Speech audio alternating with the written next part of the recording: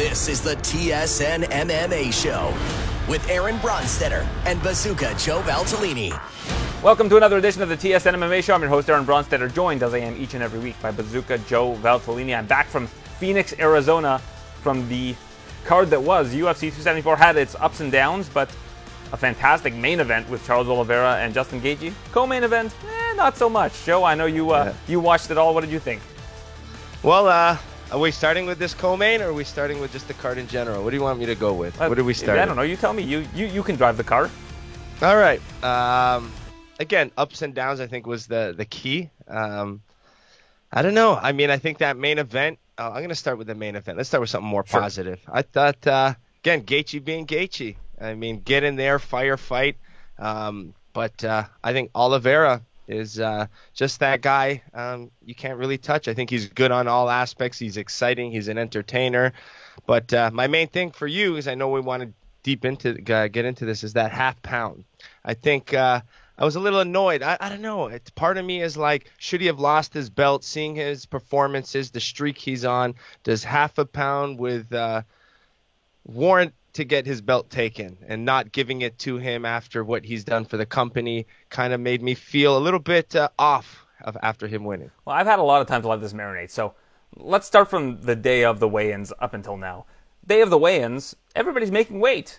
You know, and it's not like everybody's off by half a pound, everybody's off by a pound. Everybody's on weight. I mean, Norma Dumont is the lone exception outside of Charles.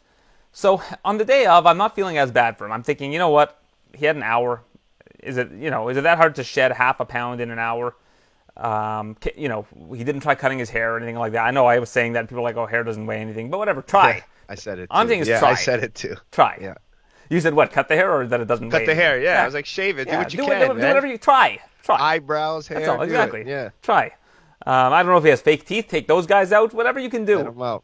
Yeah. Yeah. I mean, we're talking about probably six figures lost as a result of this half pound. But the more I got to think about it, they're using the bar scale here in Arizona, over in Arizona.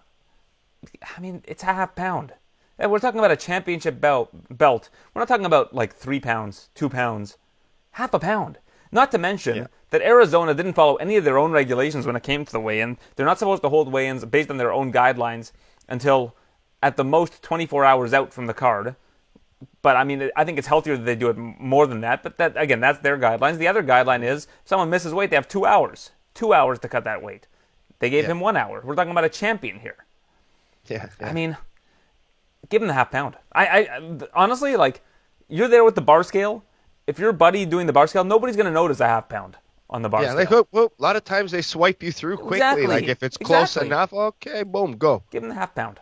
That's ultimately, like, listen, the guy's doing his job, but if I'm the commission, if I'm the head of the commission, and I see that the guy is on the scale as being a stickler, I pull him aside and say, listen, if it's under a pound, let it slide. We don't want to be the commission that had a stickler at the scale, that had the first time a UFC champion lost their belt on the scale. We don't want to be that commission if it's not an egregious miss. Yeah. Half a pound to me is, okay, if you came in 2-3 pounds, like you said, okay, take your belt away. You're not being a professional. But when you're talking about half a pound, I would say, okay, let's give a penalty financially, but to strip the belt for that half a pound, I would say, okay, you're getting 20% off, getting cut, like what you do in a regular situation. But I don't think stripping the belt was the right decision here. And not to mention with the unofficial scale being off. I know 3 people that saw the scale that Charles was on weight the night before. He went to bed, woke up, and suddenly was half a pound over. It doesn't make any physiological sense, right? Yeah. So if you've got a scale mishap already, and apparently the fighters at weigh-ins, it was like 8:30 in the morning, were told, there was an issue with the unofficial scale. You might want to get on the scale and just check again. But Charles wasn't there in that lineup. He got there at like close to the end of weigh-ins because he was on weight when he went to bed. Like, he didn't think it was going to be over. I mean, I don't know. I just think that there were a lot of things that could have been done differently. And I can't put any blame on the UFC for this because they have to go with the commission. Like, they're not going to undermine the commission and give Charles the belt back or something, or say, well, we're going to just count this as he's still the champion. They can't do it because you're at the mercy of these commissions. If you want to travel to Arizona again, you think Arizona's going to license your event if you're undermining them? They can't. Yeah. So I can't blame the UFC. I can blame them for the scale situation. And Dana White basically said afterwards at the press conference that a lot of the athletes that aren't from America use the metric system. So they switch the scale over between kilograms and pounds, and it messes up the calibration. He said, going forward, we're going to have somebody from security basically man the scale at all times so that if somebody's going to tinker with it, they know. Yeah. I think the key is, one, I think every fighter needs to bring their own scale to fight week, something I've always done and I continue to do with my team. You get on the official scale, then you go on your scale and you compare. You do that a couple times throughout the week to make sure you kind of know, and this way you kind of know. But half a pound is so hard to gauge between scales, the human error. I've been in a personal situation where I fought it was a big fight for me. I was fighting Mehdi Begdad, who was in the UFC. I mean, he did a lot of fights after in the UFC. But I fought him full rules Muay Thai. And for some reason, the scale based on if it was on one part of the floor and the other was giving like a big fluctuation. So like I would make weight, and this is when the first time in my life I made 160. So I was like, okay, I made it down. I was killed myself to get there. I get to the event. Someone moved the scale just over, and it was showing me like literally over a pound and a half heavy. So I put my sauna suit on. I have no energy. I can barely move, making 160. And then they move it on the scale, and it's back. Everyone's like, Joe, stop. It's moving. I was like, I got in a sauna suit, out of a sauna suit. It messed with my mind so much, and everybody else was panicking. So like literally we were all looking at the scale and be like, do not touch it. When you get on that scale, you better get on it so carefully, because if you move it, by the time I get on, I'm screwed. So, I mean, scale is there's error. It's technology. I mean, half a pound is the biggest consequence. He loses his belt. Apparently, now you can confirm with me, he doesn't get the pay-per-view points. He got the event? pay-per-view points. Okay, good. But in the rules, he wouldn't, right? He wasn't eligible for a bonus. I mean, he got the fan bonus, the fans vote on, but he wasn't eligible. Like, I think that would have been fight of the night, no problem, had he made the weight. They gave it to Schnell and Royval, but, I mean, like, that to me was... It was weird to see. And the other thing about Charles is, over the years, he's had a lot of really weird weights. Not weight misses, necessarily. He's missed weight at featherweight, never at lightweight. But he's showed up at featherweight weighing 143. He's weighed 152 at lightweight. Like, I don't know if this guy just needs a nutritionist or what, but he's had so many weird anomaly weights over the years where you rarely see anybody outside of that 2-pound threshold from 154 to 156 or whatever it is, whatever the weight class is. You rarely see, and Charles on several occasions have been 153, 152. He was 155 once at featherweight, like when he missed weight. Like it's just very weird weight misses and weight numbers over the years. I don't know if he needs to hire a nutritionist or somebody that's going to monitor him and make sure he's at his optimal, well, whatever he's doing fine because he's winning all these fights. But you know what I mean? Like find somebody who's going to help him with that particular facet of his game. Yeah. Now back to pay-per-view points. Him going into his next fight, because you even hear Dana after the fight saying you're the number one contender, but like now does he go in? Now his next fight he won't get pay-per-view points. Well, Dana White said he didn't know, so I don't know what the deal with that is. I That's know at least that they're thinking. Charles is in Vegas right now. He's going to be cornering Alan Nascimento this weekend, and he wants to meet with the UFC brass to kind of sort all this out and figure out what's going on. Because if you read Dana White's lips, apparently after the fight, Dana White looked at him and said, we know you made weight, something along those lines. So if they know he made weight, you've got to keep treating him like the champion, even though he will be an uncrowned vacant, the champion of a vacant division or whatever it is, or the championship will be vacant. He should still be considered the champion by all accounts in the UFC's eyes. It doesn't count as a title defense. He doesn't get another ruby on his belt. Like, there's a lot of things outside of the financial part of things. Like, I think, what Adesanya always says it, that one interim championship or something. He's like, that counts as a title. I won the title that day. Like, it's not so many title defenses. It should be more based on it. I mean, the language and in some of these rule sets doesn't make sense. But I hope he gets compensated well because, I mean, he's an entertainer. Who's finishing guys like this? Who's entertaining the way he is? I mean, it's half a pound with controversy. So I'm hopeful that they make it right for him. How good was that fight? I mean, like after that co-main event, the fight was so good. Unreal. And we should have seen it coming, right? Because Charles always has the advantage of being able to roll to his back. Like against a guy like Gaethje who's not going to follow him to the ground, you can give yourself the chance to recover if need be. You know me. I always love Charles. I mean, I love both guys, Gaethje and Oliveira, my two favorite fighters to watch. So this was a delightful 3.5 minutes for me, just watching how this whole thing played out. I mean, you got to give Charles credit for his striking. Like nobody's rattling Gaethje like that early in the fight. Yeah, Charles got knocked down twice, I believe, right? Yeah, no, he got knocked out yeah. once. The second one I don't think was a knockdown. He kind of rolled to his back. He was hurt, and he just kind of rolled to his back. Everybody's calling it a knockdown, but it didn't look like a knockdown to me. Yeah, maybe it was his strategy of recovering. Gaethje won't kind of engage on the ground anyway, so it gives him a couple seconds to recover or whatnot. But, I mean, just excitement.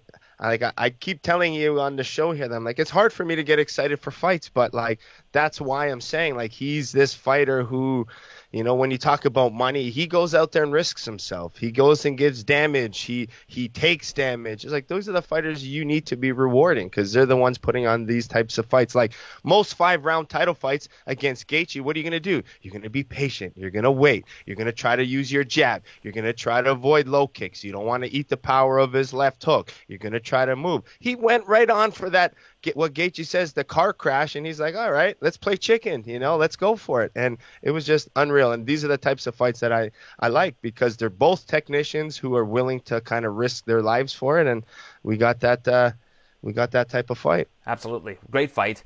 And Charles likely going to face Islam Makhachev next, it seems like. It seems like Dana kind of got sold on it by Rogan and Cormier after the event. They were like, you should put this fight together. And I was on Morning Combat this week, and we talked about this. I said, I think that it's the right fight to make for Oliveira, but if you're Islam, like that's a tough ask to go from the level of competition he's been facing to a Charles Oliveira. That's why I think the Dariush fight would have been really good for him. I think he needs to face... Yep. It's too easy for him right now. And against Charles Oliveira, hey, if he's able to make it look easy, more power to him. But Charles Oliveira is going to have an arsenal that he can throw at Islam that he's never seen before. Yeah, would it almost make sense? Would you put Chandler ahead of Makhachev for it? No. That's what Brian Campbell was saying on Morning Combat. This is okay. Listen, I like Chandler. I think he's an awesome guy and a great fighter. But here's his resume: beating Dan Hooker, who's one of his last 5, maybe Dan Hooker, and then beating Ferguson, who the only round that Ferguson's won in his last 4 fights is this round that he had, the first round against Chandler. He's not beating guys that would elevate you to championship contention. He's not beating a Beneil Dariush or a Islam Makhachev. He's beating guys that are kind of on the decline or just aren't at his level. But I mean, Ferguson looked good in that first round, but we'll get to that one, I guess, in a little bit. But yeah, I wouldn't elevate Chandler to championship status yet. I think that he still needs to beat kind of a top guy that's has momentum right now. And can you refresh me who Makhachev's last fight was? It was against Bobby Green. He was supposed to face Dariush, but Dariush got injured like 2 weeks before the fight. So what's a bigger fight, Bobby Green or, beating Ferguson? Right. I mean, that's exactly right. I mean, that's why I think Islam should beat Beneil Dariush. Dariush might have the best argument of anybody, but I don't think that people are that interested in Beneil Dariush, right? So at least with Islam, you have the Khabib rub, and he's on the streak. We got to remember Islam's on like a 9 or 10 fight win streak, so he has that over Michael Chandler as well. Yeah. True. I mean, this is maybe where if Conor was a little smaller, he can kind of squeeze his way in for a nice title shot. Oh, for sure. Yeah, this would have been a perfect if he was healthy, squeeze for him to kind of go. This would have been the opportunity. Yeah, and I mean, that's kind of I think if Gaethje would have won, I think he maybe would have been a little bit more excited for that. But because I think I think he beats Conor. The problem is he could wreck Conor. Like, he might be able to submit Conor inside of a minute. Like, you don't want to fight a guy like that. But that said, he's gonna he gets hit. Too. Oliveira gets hit, and we know that if Conor can hit you, you might not have time to recover. It might be over. Yeah, I'm going to say it out loud, and I can't believe I'm saying this, but I think Oliveira might be one of my favorite fighters in the UFC right now. I've said this for years. You know me. You've been doing the show with me for years. I'll jump on your wagon. Yeah, I've been driving that bandwagon for like 10 years. Well, I'm jumping on because I can't think of a fighter who I'm more excited. I mean, Izzy's always going to be an exciting fight for me because of his kickboxing background, me calling his kickboxing stuff. Oliveira's never had a boring fight. He's never had a boring fight, ever. Never. I mean, think of if you look at all the other champions in there, it's like he's the most exciting guy on the roster. Oh, for sure. I mean, it's unreal. Hands down. Yuri Prochazka is going to be interesting. I want to see how he does against Glover because that guy's an exciting fighter to watch. But I mean, if you're looking at just sheer excitement, like Oliveira's got to be the guy. Yeah, you can't. I don't even think there's a close second. I mean, Gaethje might be the second. Like, that's the thing, right? Yeah, like, there's definitely not a close second to him. I mean, Volkanovski's doing really well. I think Gaethje's probably up there, though. Gaethje might be a close second, honestly. If you look at all of Gaethje's fights, they've all been barn burners too. Yeah, and I respect Gaethje too because he's one of these guys where it's like. I heard, I think it was a little clip of Florian saying something like he's probably a blue belt at max on his jiu-jitsu, like something like a big, bold statement like that. And he's like, he just focuses on wrestling and just trying to do damage. Like he's not even working. He's just working the strengths of his games, kind of improving. So he's still out there to put on exciting fights. So I respect that too. I thought Gaethje would be the worst matchup for Oliveira in the entire division going into this fight. And I think I'm wrong. Like I think Oliveira just had his number because, like I said, the ability to kind of go to his back and recover, not to mention that as soon as he grabs a hold of Gaethje and gets any sort of position on him, it's over, right? Like, yeah. And that's not a knock on Gaethje. That's basically anybody. If Charles Oliveira gets a good position on you, you're in big trouble. Yeah, but Gaethje, when he hit him with that left hook, could have put him out. For sure. You know what I mean? It could have easily just put him out and then kind of just came down and pounded him out for a few shots. Like, so Gaethje had a moment, so you couldn't say he was completely, dominated in it. He landed his big shots, put him on his back a couple times, and so, I mean, great fight. Let's talk about this. Great fight. Let's talk about this co-main because I think you're going to have a very similar opinion to me here. And like I mentioned earlier, again, I was on Morning Combat on Monday, and I went on just a full-on rant. I finally got to let my feelings out about this fight. Okay. Would you like to hear them? Yeah, let me hear it. You started off. I think that it is a complete farce that they did not let Rose go in that fight. That they didn't think that she could beat Carla Esparza wherever that fight went. She's got way better hands. If the fight goes to the ground, she's got a great submission game. She's got great scrambles. Why are you game planning for Carla Esparza's strengths if you're Rose Namajunas and her team? Rose Namajunas has proven to be one of the top 5 pound-for-pound women's fighters of all time. She's probably the greatest strawweight of all time if you look at her resume with the 2 wins over Joanna, 2 wins over Weili, win over Andrade. She's got a great resume. And Carla Esparza, in my opinion, and I'm not trying to disrespect Carla Esparza, but she's nowhere near as well-rounded as those fighters that I mentioned a minute ago. Yeah. Her path is wrestle, wrestle, wrestle, take you down, hold you there. Why would they be scared of Carla Esparza doing that to Rose? I don't understand. I get that they fought 7, 8 years ago, and Carla was able to have her way with a 22-year-old Rose Namajunas, who would have been the youngest champion in UFC history if she won that fight. Rose Namajunas is an evolved mixed martial artist now. Esparza's 35 years old, and they handed the title to her on a silver platter. They said, here, take it. We don't want it anymore. Just don't take us down, please. Don't take us down. As long as you don't take us down, whatever the outcome of this fight is fine. These are game plan. We have our defensive game plan. That's awesome. Trevor Whitman is a great coach.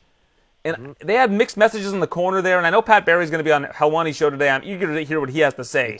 Me too. But to me, that was an indefensible showing for Rose Namajunas' team. And I'm not going to pin it on her because she's following her coach's instructions, which is what she should do. But if they went into that fight with no game plan and said, Rose, just be you, she would have had a way better chance of winning that fight than this defensive game plan. To me, it was just mind-blowing that they approached the fight in that manner. Joe, the floor is yours. Yeah, well, exactly that. I mean, you pinpointed it. Rose is the best female mixed martial artist probably out there to be able to strike, to grapple, to do jiu-jitsu. Well-rounded. So, yeah, she's so well-rounded that it's like you're absolutely right. Like those couple exchanges that were grappling exchanges, no problem. She got out of them. She turned off the cage. That right there should have been the confidence. Okay, let's put on the gas pedal a little bit. Let's sitting on our punches. Let's start mixing our head kicks a little bit more maybe. But Carla looked flat. She just kind of walked. So even if her picking the jab, you got to commit. She was throwing a lot of what I call occupying space strikes, which is important to do against a wrestler. But sometimes you got to stick that jab a little bit more. Find a long reach. Use your range. Trust your range a little bit. You're the taller, longer fighter. So in and out with your movement, but stab the jab a little bit. So it was a little bit more frustrating for me to see, especially knowing Pat Barry being the aggressive striker he is. Let her go forward a little bit. Your striking's your game, but it was really frustrating to see. But again, when I was watching that fight, I didn't necessarily see Carla winning the rounds that she did. I don't know. It was too close to me. I thought Rose's movement. I didn't really see how Carla even won the fight. I get it. I can't pin it on Carla, though, because Carla, they put together a game plan to stop Carla. And they stopped her wrestling, but they weren't offering anything for Carla to even counter. But when you if they would have given the fight to Rose, I would have had no problem with it, no issue. I can't go ahead and say that was a definitive win for Carla Esparza. Barely anything happened. Yeah, I thought at least Rose was moving. She was kind of putting more shots out there, it looked like, even though the numbers didn't show it. But I don't know. I didn't even see how Carla could have won the fight. I know it's a weird fight, right? But it was one of those fights where like whoever won that fight is fine. Like you're basically picking apart. Like, I actually trust the judges who are cage side, who are seeing the damage and are seeing things up close and are seeing the nuances. I'll give them the benefit of the doubt, and I'll be honest and say I was backstage during that fight. I was interviewing Chandler during one of the rounds. I didn't get to watch the full fight. But did you rewatch it? I rewatched some of it, but why rewatch it? Like I know what I'm going to see. Yeah. I'm going to see very minimal activity. And then one of the worst things about it is Rose's corner says, going into the fifth round, oh, you can have fun now. You're up 4 rounds. Don't tell your fighter that you're up 4 rounds in a fight like that. You can't do it. You should, unless it's a total blowout, you should never tell your fighter that they're up going into the final round of a fight, unless you're 100% certain. Yeah. I thought Pat Barry was saying you're up 4 rounds, where Trevor was kind of like, you just got to let it go a little bit more. So maybe Trevor knew she was maybe Rose said down. That Trevor told her. Rose said after the fight, Trevor told her that she was up 4 rounds going into the 5th. So, I mean, I thought that Trevor was giving the better advice of the two, but the advices were contrary to each other. Like, Rose was probably really confused. Who do I listen to here? I got two voices coming at me with different messages. Because Trevor was like, push forward, okay, like you can be a little bit more aggressive. And then Pat was like, slow it down. We're doing exactly what we've trained. This is exactly the plan. Sometimes people, I think, overthink things. You don't need to, like, they were trying to be a little bit too smart for their own good. You have a fighter that's as good as Rose Namajunas, and that's the part about it that upsets me, is that we didn't get to see Rose cook. We didn't get to see her do what she's so good at. Instead, they had a deferential game plan, and then afterwards Rose is like, why can't I be defensive? Why do I have to get my face marked up? Why don't I get rewarded for being defensive? Because the scoring criteria doesn't reward defense. Defense is your job. Yeah. The scoring criteria rewards damage. So evading damage and then not letting any damage of your own is leaving yourself exposed to lose on the scorecards, which is what happened. Yeah, but even that late 5th round takedown, people are trying to make it clear, well, she got the takedown. But that doesn't mean anything in the scoring. You didn't do nothing with the takedown. Means nothing. You did 0 damage with it, so that takedown meant nothing. But Rose did win that round. Rose outlanded Carla 2-1 in that 5th round. That was Rose's best round, honestly, and still barely anything happened. Yeah. Now, a lot of controversy, and I know you've been well-versed with the scoring lately. Was that first round 10-10 worthy? I know you were... I know what a 10-10 is. And I've explained this. So why is everybody saying this is the definition? I think it was Brett Akamoto even put it on. He's I wrong. think it popped on Twitter. It's not the this is the definition of a 10-10 round. It's not the break it definition down of a 10-10 for us. round. Break it down. So what is it? What should it have been? A 10-10 round. You don't know. I'll tell you. You don't know because none of us could pick a winner. Nobody could. Right, so but what do you I'll do? tell you what you do in that situation. So judges are there to judge. They're there to make sure that there's a 10-9 round for every single round for the most part. And I'll tell you what a 10-10 round is in a minute. But basically, let's say that you had 2 fighters for an entire round staring at each other. Let's say they were just standing, uniform, staring at each other. And one fighter takes 2 steps towards the other fighter. The fighter that takes the 2 steps towards the other fighter wins that round. The reason why is because in the criteria, your first and primary and almost only thing you're looking for is damage, immediate impact, and damage. And then it diverts to the secondary and tertiary. And tertiary should almost get thrown out the window. It's barely ever used. Criteria that the judges use, which is aggression and cage control and things like that, which basically almost never comes into play. And that's why I say that the person that took 2 steps forward, they're the aggressor in that round. They get the 10-9 round in that situation, even if 0 strikes are landed. Based on the secondary criteria, right. Okay. So the only way that you're ever going to see a 10-10 round, I think there's only been one, I think Sean Sheehan broke this down, he linked to MMA decisions. And I think that a lot of judges that are less trained, like the ones that are kind of the regional judges, are also not too aware of how a 10-10 round is scored. And I actually coincidentally had like a 2-hour breakfast with Mark Goddard on the day of the fight. So we were talking about a lot of this stuff, just so it was fresh in my mind. Most of the time, a 10-10 round is as follows. And we've seen a lot of these technical decisions lately. Let's say it's the 3rd round, it's Joe Valtellini versus whatever, some guy. You get poked in the eye at the beginning of the 3rd round, maybe a minute in, 20 seconds in, 30 seconds in. You can't continue. Your eye's messed up. You can't see. The doctor says, Joe, can you go? Joe, of course, says, yeah, I can go. But the doctor says, no, Joe, your eye is not looking good. Because I know you would say you could go anyways. I know how you are. For sure. But doctor says, okay, we got to stop it. Unintentional foul. You got poked in the eye. It's going to a technical decision. If the judges didn't see enough in that first minute or 30 seconds or whatever to definitively give someone a round and say, if the rest of the round played out 4 more minutes, this guy definitely would have won, that's a 10-10 round. That's really the only time you're going to see a 10-10 round is if it goes to a technical decision and a round is not completed. Jeez, yeah. All right. So when people are saying, oh, that's for sure a 10-10 round, no, that's not how 10-10 rounds work. Yeah. Back to people not knowing how the scoring is. The fighters and most of the fans don't know. So, yeah. Right. So, I mean, I respect Brett. I respect Brian Campbell, who also said 10-10 round. It's not how a 10-10 round works. Yeah. It almost should, though. It makes sense how that... There's a lot of stuff in the scoring criteria that should be different. Yeah. But I'm just telling it like it is. Yeah, but I mean, based on scoring. But in reality, when you think about it, I'm like, that should kind of be the definition of a 10-10 as well. So I get where people... I think people think just because it's so logical that it should be a 10-10 that it is a 10-10, but it's not. On the definition, you're right, it's not. So, like, what do you do? Like, I think they got to start thinking about changing some of these things. Yeah, I don't understand why 10-10s are so bad. Like, it's okay system, to be an Joe, even round. I've been the biggest advocate for the half-point system. I will continue to be the biggest advocate for the half-point system. I know. Because then you get 10 to 9.5 for either one of them, Rose or Esparza. Whoever thought did the better work. It's a round where very close, barely anything happens. 10 to 9.5. Yeah, because literally, if you have 3 rounds of you don't know what's happening, like it could be anyone's, and then you get and say you maybe give those three to Esparza, then all of a sudden Rose does wicked damage in 4 and 5, Carla wins the fight. Right.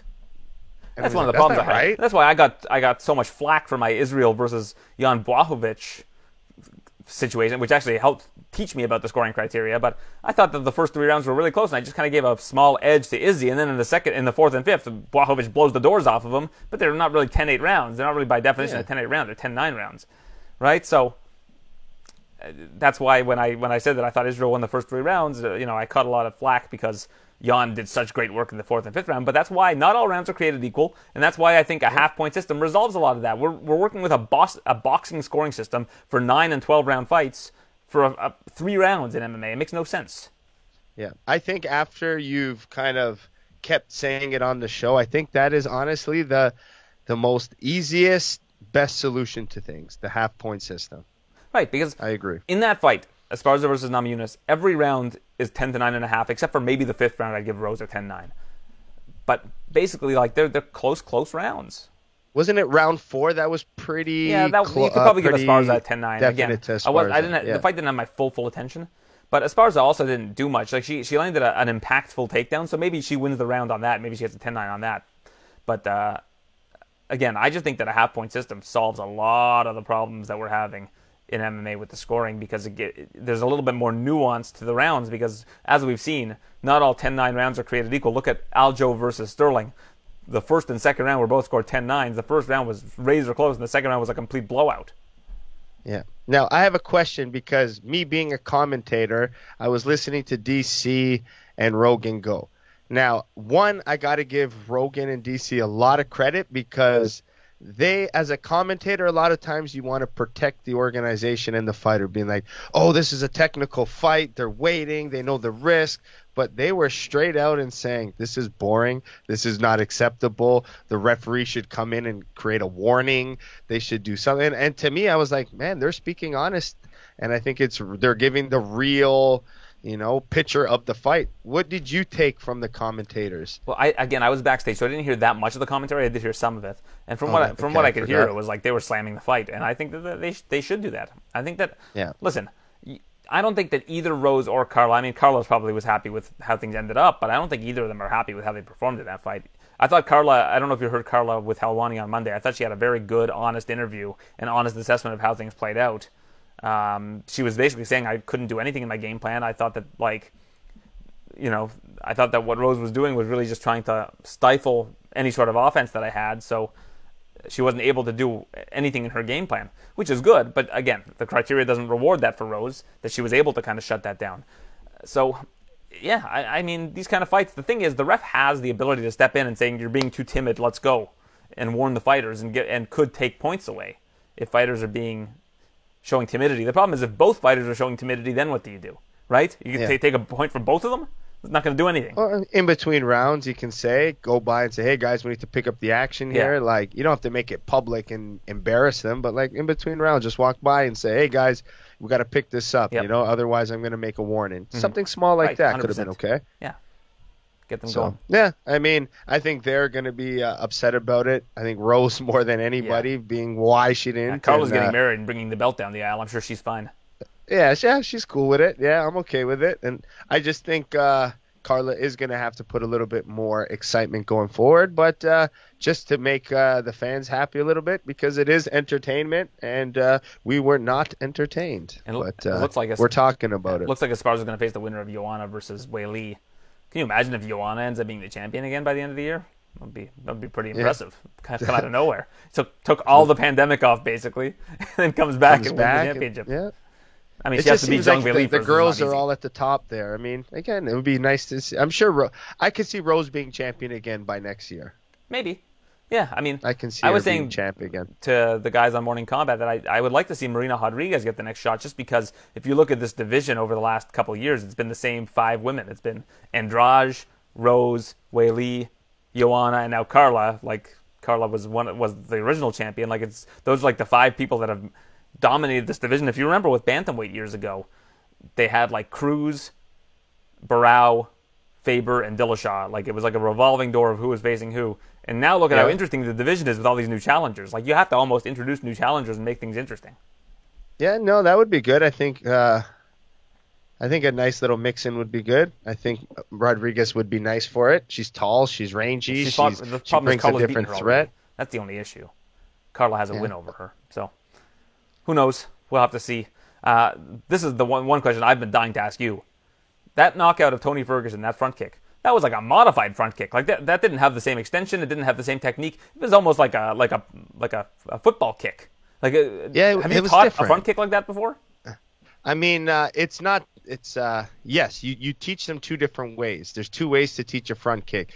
It was almost the way he threw that front kick was more of how you would throw a teep, which is like your push kick traditionally. So a front kick comes with a chamber. So you chamber your knee and you extend it out. So more like how Anderson Silva did it. The knee comes up and then the extension of your foot comes out. Boom. But the way Chandler did it was more of a straight leg. So it kind of came up straight, and then that straight angle kind of just hit under the chin. Why those are good is because usually a lot of people use the chamber as a tail. You know, as soon as someone lifts their knee up, most likely the front kick's coming, so you would angle off or kind of just narrow your center line to defend the front kick. But the way he threw it with more of the straight leg was more traditionally how you would use a push kick to kind of defensively push your opponent away. So the way that angle came up was just more like you said, that soccer style, but there wasn't much knee extension. It was more of that straight leg coming up on that angle as Ferguson was kind of dipped in right to the chin, and it's just perfect timing, unreal. That picture that is going viral is insane. I hate Ferguson look like 100 years old. I know, there. It's like the Frankie Edgar one. I hate looking at it. I don't know why. It's like I feel bad for the fighter. I feel bad. Like it's an embarrassing photo. Honestly, it's like. I don't get the first time I see it, I'm always like, whoa, but then after that I keep seeing it over and over and over again. I'm like, I feel bad because it's like I know Tony's probably seeing it and like his family's seeing it. I got one ugly one too where Holtzkin just like the impact when just Holtzkin touched me, I was like, damn, that's an ugly shot. But they're not fun. I mean, but it's always, to me, it's always the bittersweet. It's always like everyone's so Chandler, while Ferguson's planted out face first, not moving. It was a bad knockout. 3 of them, and everyone's like, but hey, let's not look about the guy we're concerned about brain damage on the floor. It's hard. And I think it's harder because it's Ferguson, and we're always a little bit hesitant about his head and how he's reacting. And at one point, we thought he had CTE at one point where he was getting into things and problems. I was like, to me, it scares me a little bit to see these things happen to a guy that you're already hesitant with. I saw him walking around backstage afterwards, so I think they were trying to transfer him to the hospital, and he was like, I think being a little stubborn about it. I don't know. I couldn't tell you for sure, but I just saw him walking away and the gurney kind of following him because he had to go to the hospital. But did we see the best of Ferguson? Is this it? What do you think? Well, that first round, it was looking good. The problem is Ferguson just you can't keep putting him up against these top 10 guys. I think you have to go one of 2 ways with Ferguson. You have to either put him up against put him in a gatekeeper position against kind of these top 10 to 15 guys in the lightweight division, or just put him in fun fights against Nate Diaz. Put him in exciting fights where it's going to be a draw for the fans. Those are kind of almost the like two what they're options. doing with Donald Cerrone now. He kind of picks his fights he wants, where he goes, I don't the know type. if Ferguson's quite there. I still think Ferguson can hang with a lot of people in that division. I just think that he's got to take a little bit of a step down. I think the days of him being a championship contender are long gone at this point in time. I think that this was kind of the last chance for him to prove that he could still hang with the elite guys at lightweight. I think if you put him up against like a Diego Ferreira, guy who's like the bottom of the rankings at 55, somebody along those lines, Gregor Gillespie, the guys that are trying to work their way up that maybe are a little bit on the older side, those are good matchups if he wants to stay in the mix. But then there's also just putting him in like exciting fights. Put him against like Wonder Boy, move him up to 170, have him face Wonder Boy. Like those kind of fights, I think are fun fights that people would just like watching. Yeah, and I still like his look on the sport and how unique he is with his training, and he takes a different approach. And I mean, I understand that, but I mean, you have to take the shots he's been taking, like. The one before, like he got hit and it's like it looked like a delayed brain coming down, and like I was just like, man, it's scary to see him take so many shots like that. It's like when is too much? I think he's approaching that too much. I had a great interview with Tony before the card. Did he yell at you? He's so aggressive this all fight week. Well, he was great actually. He was calm and like very friendly. I walk into the room and he goes, "Hey buddy, what's the contra code?" That was like the first thing he said to me. I go, I think it's like BA, left, right, BA, down, right, or up, down, BA, left, right, BA, start, select. I think he was like, that's for two players. And I was like, all right, cool. I was like, there you go. all right, we're doing well. I'm like, yeah, I used to play that game, and like, I don't remember the River City Ransom code. I go, do you remember River City Ransom? He goes, I loved River City Ransom. I met the guy who created the remake, and I asked him to put me in the game. So like, we had like a rapport instantly, and then he gave me a great interview. Yeah. Did you guys talk about it before? Is that kind of why? No, it just completely organic out of nowhere. It just came up.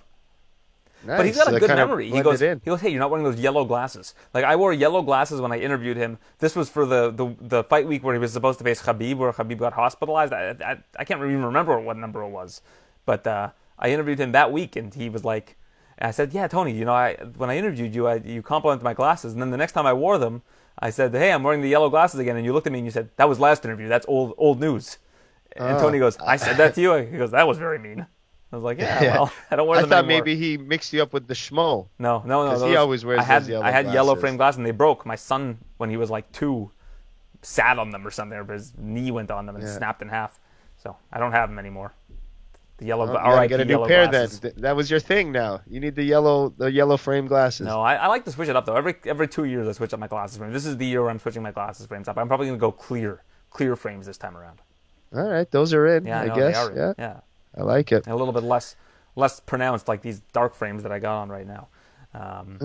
You'll have to use the theater of the mind since this is an audio podcast.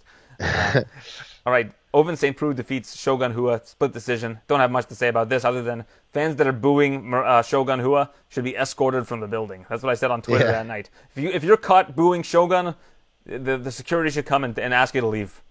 You don't. It's like booing the Pope at like a large mass ceremony. You don't boo the Pope. Yeah, cheer him. He's put on so many fights for us for so many years. So exciting. He had one little off one. He's in his 40s now, isn't he? Yeah. He's a little bit older than I am. Yeah. Respect the legends, exactly. Respect the legends of the game. Come on. He's sitting there. But again, not the most entertaining. We got to realize when is enough. I'm going to keep saying that line. When is enough? Well, one more is enough because he's got one more fight on his contract, and Dana White says he'll let him fight it out. Let it out. Yeah, he deserves it. Let him go. Have him fight Sam Alvey. Call it a day. Oh, there you go. You already matchmade? Already done. Done. Boom.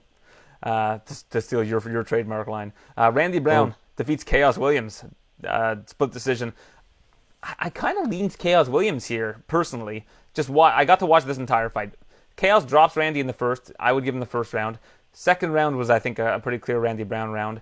And then the third round, Chaos drops Randy Brown again, but Randy's doing great work with his head movement, his defense, as he's sticking and moving. But that doesn't really win rounds on the criteria, right? So this was a really close fight. Obviously, it's not a robbery or anything along those lines. I just personally thought that the work that Chaos Williams did was more conducive to how fights are scored. Yeah, I mean, maybe by definition, but watching it as a martial artist, I thought Randy Brown won. He looked good. He was throwing the punches longer. He was engaging more. Chaos was trying more for the bigger shots in the closing, but I thought Randy Brown controlled the fight a lot. And I right away, when I heard split decision, I was like, really, a split decision? I thought Randy Brown all hands down. The only other fight I want to talk about on this card was Lupita Godinez defeats Ariane Carnelossi. To me, all three of those rounds were 10-8 rounds. She completely obliterated Carnelossi in that fight. I don't know. There was a judge that scored a 30-27. Like, what more do you need to see to give somebody a 10-8 round?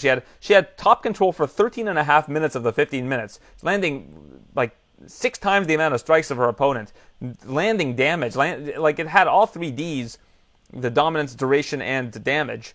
Like, what more do you need to see to give a 10-8 round here? Lupita looked fantastic, and I think that me and the guy from Carlos Legaspi, who covers MMA for ESPN Deportes from Mexico, he's like, we're keeping Lupita. I was like, no, Canada.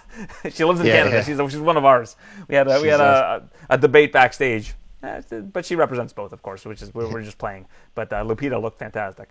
Now, last time we saw her, she took back-to-back fights, right? Within like 2 weeks' notice. Yeah, but the problem was and one now of those she's fights, back again. One of those fights was at fighter. flyweight, and her opponent was way bigger than her. So far, she is 3-2 now. She lost the fight to Jessica Penne, her first fight back, which I didn't really agree with that decision because I thought that Penne, she had like back control, but she wasn't doing a ton of damage with it.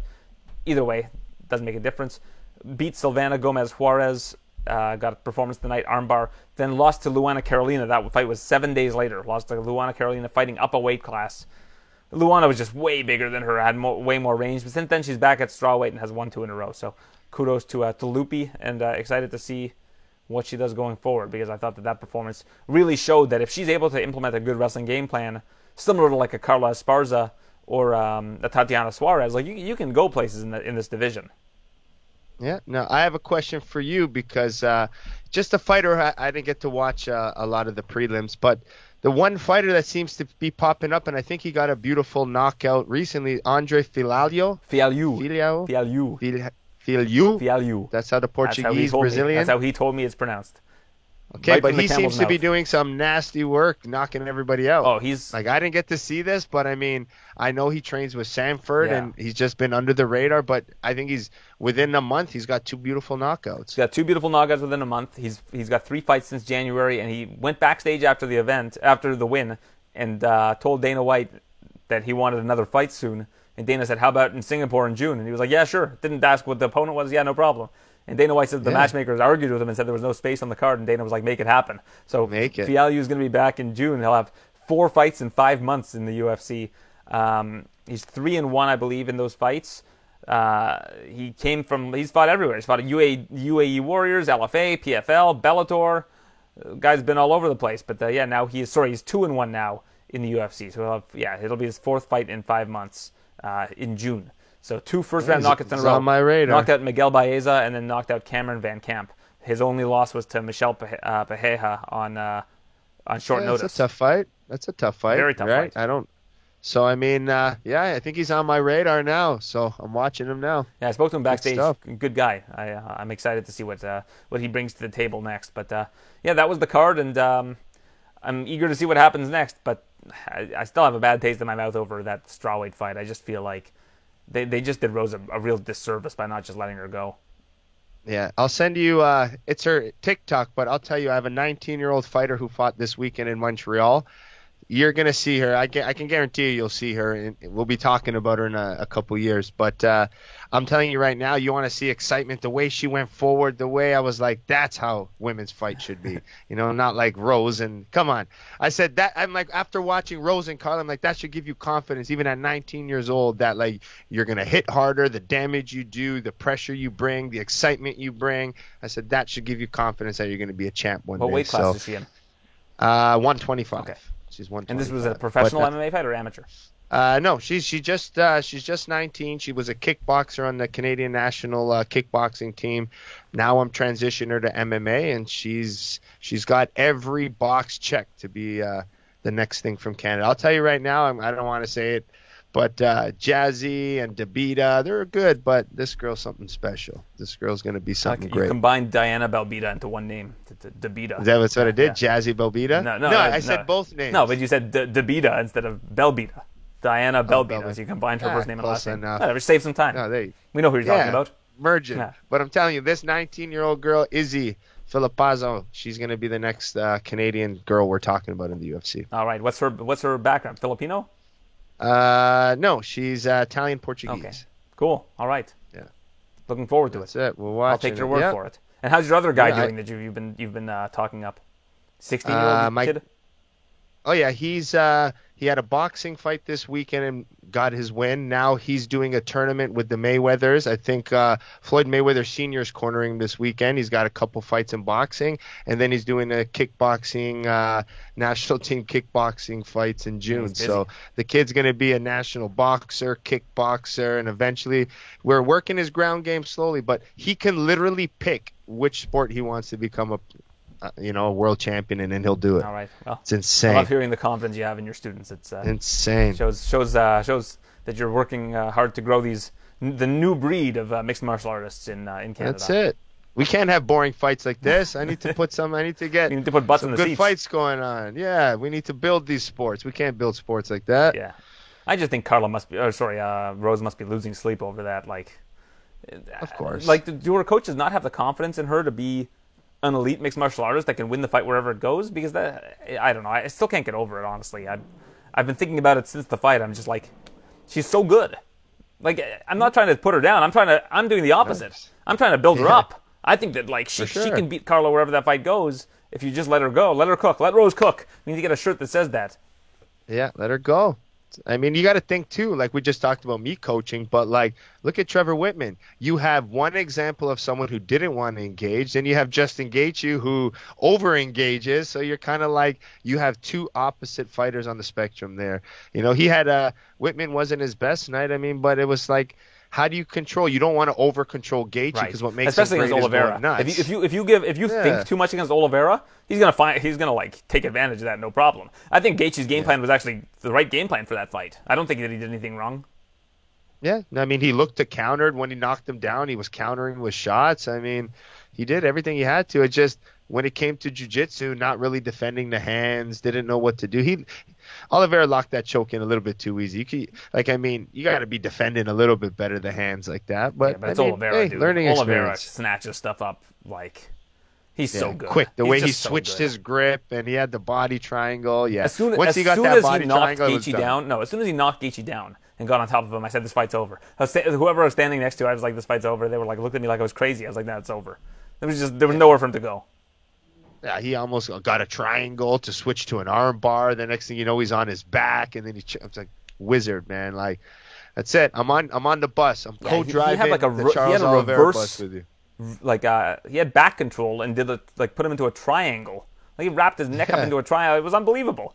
And then he was like, okay, this isn't working. Let's switch to something new. Let's go to arm bar. No, okay, that's not working. Okay, let's go to a choke. Yeah. And then my grip's not perfect, so let's tighten it up.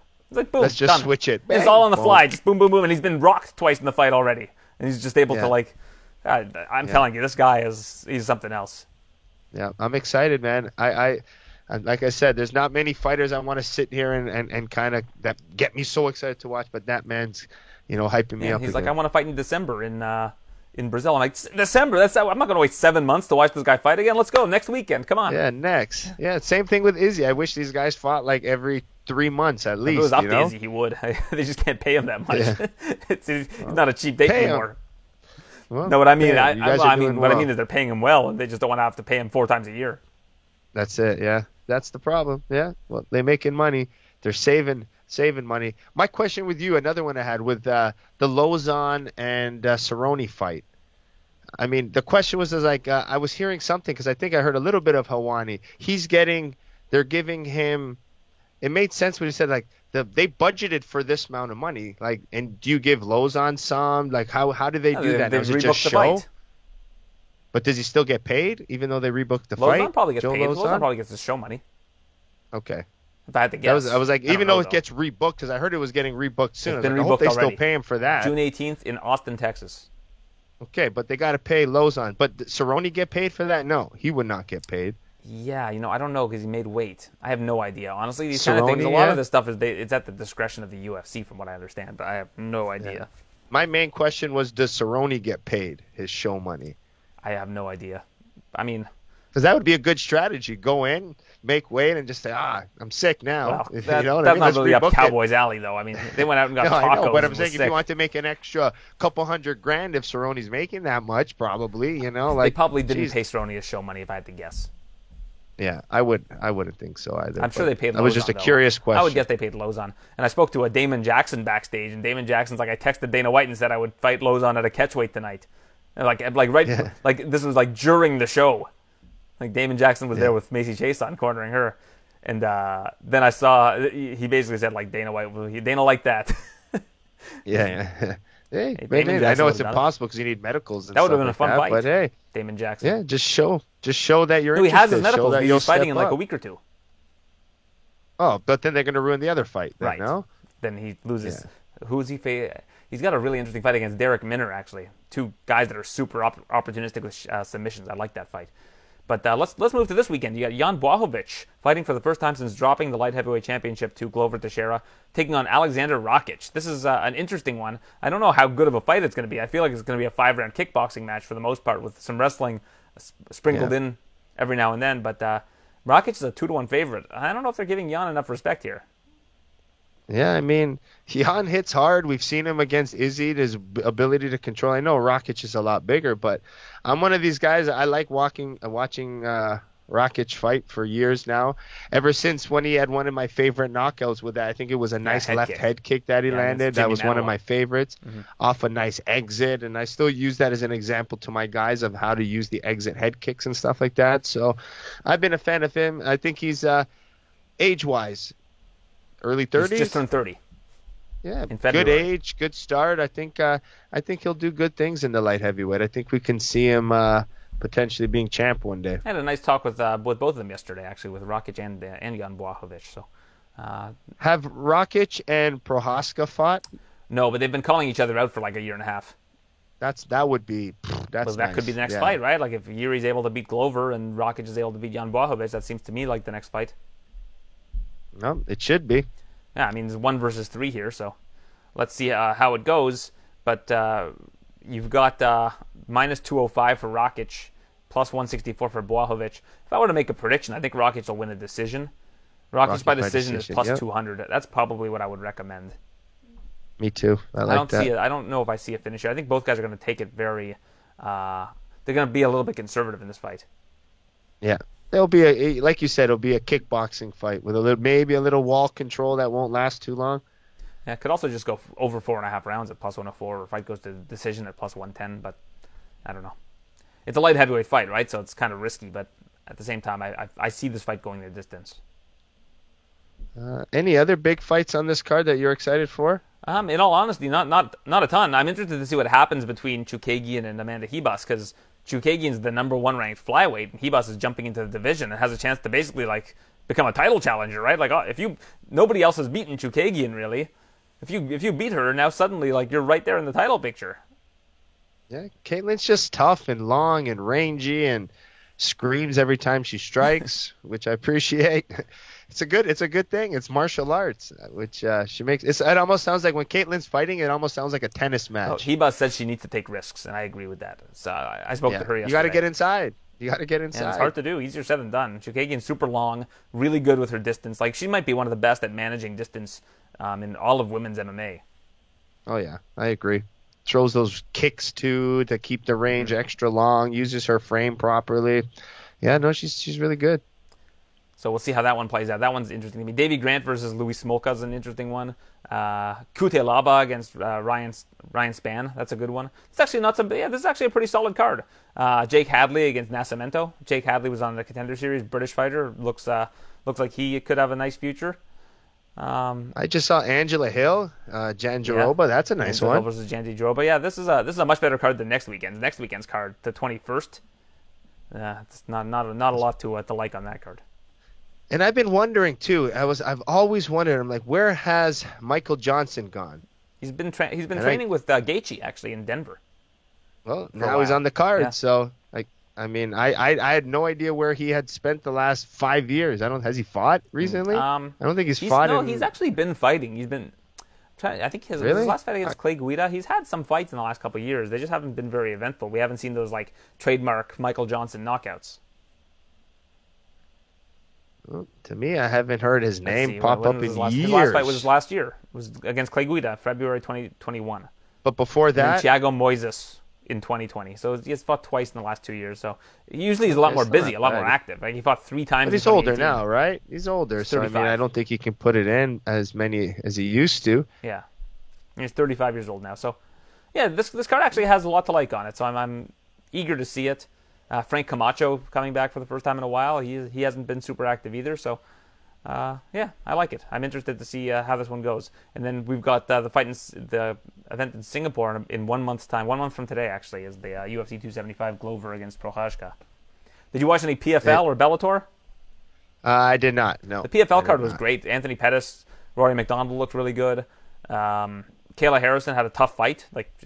So the kind of fight that she needs. I didn't even know Kayla fought. Yeah, Kayla fought. She won a decision over Maria Mokhnatkina, who fought in Bellator, 6 or 7 times world Sambo champion. It was the kind of fight that I think Harrison needed to open up the tournament because she faced some real resistance. Like she didn't lose any of the rounds, but it was still like a tough fight for her. Yeah, and I saw that the one other result from that night. I saw a friend of mine, Jenna Fabian, beat Julia Budd, the Canadian. Yeah. But she missed weight, Jenna Fabian, so she didn't get any points. Oh, did she? She's -1 points despite winning. Because I was wondering, I was like, because they were saying it was like she won, but kind of people are talking like she lost. So I was like confused. I'm like, did she win or did she not win? I was like so confused. So now that you cleared it up, it makes sense. Ray Cooper III missed weight and got completely smoked in his fight. He looked from what I saw, I saw like little terrible. clips. I tried to keep up. He looked terrible, man. Really bad. Oversized. Looked like a guy who's won $2 million and has been enjoying himself. Yeah, he's been eating well with that $2 million. Yeah. But that kid Carlos Leal looked really good. Really solid fighter. Yeah, and I know Pettis was a submission. Rory was a submission, I believe. So, I mean, yeah. Rory was a fast submission. Rory looked good. Rory might be the favorite to win at 170 now because Cooper lost, and Magomed Karamov is out because of visa issues. So he's not in the tournament. So now the tournament field has been changed up quite a little bit. But this Carlos Leal guy that beat Ray Cooper III is no joke. This guy's really good. Yeah, I mean, I'd have to watch it all, but from the little clips I saw, Ray Cooper did not look like Ray Cooper. No. I mean, he hung in there for 3 rounds, but he almost got stopped on multiple occasions. What was the Bellator card? I saw that Czech Congo against Yoel's Bader. Gonna fight. Okay, I saw that in the main event, I think. I didn't watch it, but I can tell you how it went. Okay, let's it's go. Just like takedown, rinse, repeat. Unanimous decision in France. Yeah, I mean, I don't know, but I saw what I thought was, I think they showed it was going to be Manhoff against Yoel Romero. Well, yeah, but Manhoff had to pull out because when he apprehended those guys that were breaking into a car or whatever it was, he injured his hand. But now they've rebooked it. Just recently? Yeah, you didn't hear about this? No, I did not. Manhoff stopped some guys that were breaking into a car and fought them or something and hurt his hand. Somewhere in Holland? Yeah, somewhere in Holland. Oh, okay. I didn't hear that. Yeah. I was hanging with Melvin on the last Glory event that got I remember he was in the cage trying to calm everybody down. Or in the ring, rather. Yeah, and then afterwards, we did one of those because a lot of times everybody's so busy, but it's the best time to talk to somebody, and it sounds weird. Me and Melvin went to the bathroom at the same time, so we got to talk while we're peeing in the stalls. So we're just asking about his upcoming fight and stuff because I've seen Melvin for years now, back and forth. That guy he's such a nice guy. Mm-hmm. Melvin is such a nice guy. Doesn't look like it the way he fights, but when you see him in person, he's very smiling. He's a gentleman, nice, talkative, very respectful. Melvin's a good guy. Yeah. So, are you calling this Glory 80 the remake, the redo? No, I'm not. So, it's only 3 fights, so I think they're just. I have no idea what's happening with it. I got an email about it the other day with my code to watch it. Really? Oh, I don't even have the code yet. So hopefully Glory sends me one. That would be nice. I'm sure they would, but there's a lot of problems happening in Europe with commission and stuff like that. So, Glory also partnered with Infusion, which is another good kickboxing organization. So we're supposed to have an event combined together, so that got moved because of commission stuff as well. But Josh Johnson, we can have another Canadian kickboxing world champion very soon. He's fighting for the title again. Against, is it Bastati? Tijani Bastati. It's a rematch. I mean, Tijani got the last one in a close decision, but these guys are they bring a real good technical fight. So I'm excited to see it. Absolutely. So that's this weekend, I think, isn't it? Yep, the 14th this weekend. All right. Well, I'll try to watch that. That's exciting. I always like watching these Glory events. But who's calling it then? Do you know? No, actually, I don't have no clue. Because it wasn't. There's only 3 fights on it, I believe. Yeah, but they should get you like a sound studio to call it. Yeah, they thought about that because that's what we're doing for the Infusion Glory Infusion card. We'll call it in New Jersey, but I think they, if I had to say it, it's like they're making up for an event, so they probably want to keep budgets as small as possible to fly everybody in. Fly anybody, do it. just get you into a sound stage. Yeah, but they got to rent the studio, they got to rent the engineers, they got to bring me, they got to bring Todd, they got to bring my boss. So I mean, I think it just adds up. But I'm with you. I think it would have been nice because I mean, John C's a friend of mine, and Tijani's a friend. Like I want them to get the full feeling of them. You know, one of them's gonna have a world like. He's going to defend it, and we might have a new champion. To not have me and the excitement, and I want to be there personally, you know. So it's hard for me to kind of. This would be the first fight I have not called since Glory 27, Glory 26. It's weird. Yeah, it is weird. Like I mean, I could say that I've called every single high-level kickboxing fight for the last 5 years. Now I can. This fight I'm not going to call. Upsets me a little bit. Yeah, interesting. Well, I think that just about does it. I'm trying to think if there's anything else. I mean, we got Michael Page against Storley this weekend. I guess we'll see how that one goes. Paul Daly's retiring, I saw. Yeah, that was his retirement fight is this weekend. That was supposed to be my Glory debut, was Paul Daly. Really? Yeah, Glory 5. It was supposed to be in London. And then and they're like, do you want to fight Paul Daly? I was like, Paul Daly? The guy's crazy. He's a killer. What am I going to do? He's going to kill me. And then I was like, yes, I do want to fight him. And then they moved me literally. I basically signed a contract for him, and then they moved me to the next one, Glory 6. That would have been interesting. Amazing, because then I would have had you had it on my resume now as Paul Daly's fighting. You know, Paul Daly gets knocked out by Bazooka Joe, and then all of a sudden it's like, hey, you know, I knocked out Paul Daly. Yeah, exactly. Because I would have knocked him out. Let's be real. UFC 277 is starting to shape up. It looks like it's going to be in Dallas, Texas at the end of July. We're going to see an interim title bout between Brandon Moreno and Kai Kara France. Apparently, Figueiredo's hand is injured, so we'll see an interim bout there. And then it looks like Nunes Pena is going to be on that card as well. So things are starting to happen for these upcoming pay-per-views. And Izzy Cannonier, July 2nd? Izzy Cannonier and Holloway versus Volkanovski 3. All on the same card too, right? Yeah. That's nice. Yeah, that's exciting. Yeah, so everything is starting to happen. They're starting to see the big cards get lined up. So that's exciting times. I don't know. I know I'm going to the July 2nd card. I don't know if I'm going to go to the one in Dallas. I hope I am. I love Dallas, but we'll have to see. So was it now for you? Was it just a better experience being there live again? Felt good? Felt great. right? It was back awesome. In your zone? That was probably one of my favorite events to cover out of all of the ones I've covered on the scene, just because it's been a while. I mean, I was there in November, of course, but I don't know. I just felt normal again a little bit. Like it felt a little bit like things are back to normal. It felt I got to make a lot of connections and chat with people, and I was coincidentally staying at the host hotel, so I got to hang out with see a lot of people that I knew and hadn't seen in a long time. It was cool. Like, and then some of the fighters, because I've interviewed them so many times remotely. Like I interviewed Brandon Royval after his fight. He's like, "Oh, hey man, like yeah, we've never met before." I was like, "Yeah, nice to meet you finally." And he was like, "Yeah, it's so weird because I've interviewed him like 4 or 5 times." Yeah, it is weird.